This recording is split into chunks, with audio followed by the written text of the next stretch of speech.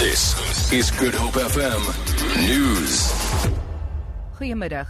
Die voormalige hoofsekretaris van Cosatu, Zwelinzima Vavi, sê President Jacob Zuma is in ontkenning oor die land se vordering met talle groot instellings wat hulle in krisisse bevind.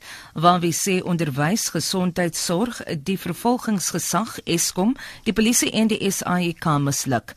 Hy het die president se parlementêre toespraak van 26 Mei aangehaal waar hy gesê het dat Suid-Afrika goed vaar. Vavi het ook op werkloosheid, die hoë skoolverlaterskoers en die medikasietekorte gewys. Die minister van Sport, Mbalula, het na Londen gereis om die bekendstelling by te woon van Suid-Afrika se bod op die 2023 rugby wêreldbeker toernooi aan te bied. Dit kom te midde van beweringe dat die land se laaste sokker wêreldbeker in 2010 danksy omkopery bekom is. Na wat berig word, beweer Mbalula nou dat oud-president Thabo Mbeki opdrag gegee het dat $10 miljoen liewer aan Jack Warner se sokkerliggaam geskenk word. Hy hou vol, dit was nie omkoopgeld nie en sê ook sy kommentaar oor Mbeki word uit verband geruk.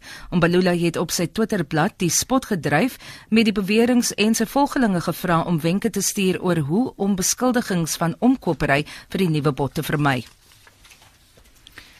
Die Noordse eerste minister, Morten Hoglund, sê Afrika benodig 'n bestendige raamwerk om lewensvatbare beleggings te lok en te verseker dat die meeste mense toegang tot skoon hernubare energie. Hy het op die Wêreldekonomiese Forum oor Afrika in Kaapstad gesê Noorwe ondersteun die regering se pogings om alternatiewe energiebronne te vind.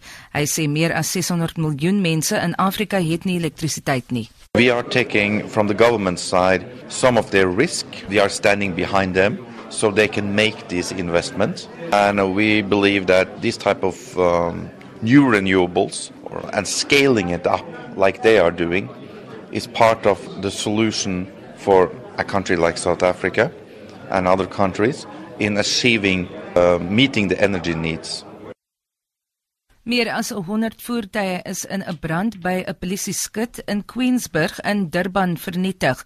Niemand is in die voorval beseer nie. Die brand het blykbaar op 'n nabye stuk grond ontstaan. Die vlamme is deur 'n sterk wind aangedryf. Die voertuie is oor 'n tydperk deur die polisie geskut. 'n Woordvoerder van die metropolisie, Junie, sê die brand word ondersoek. Volgens Msomi sou die voertuie op 'n veiling verkoop word. Hy sê dat hulle nou met hulle versekeraars samesprekings sal moet voer en ook die eienaars van die voertuie moet kontak. Vir Good Hope FM nuus, ek's Vanya Kluter-Collison.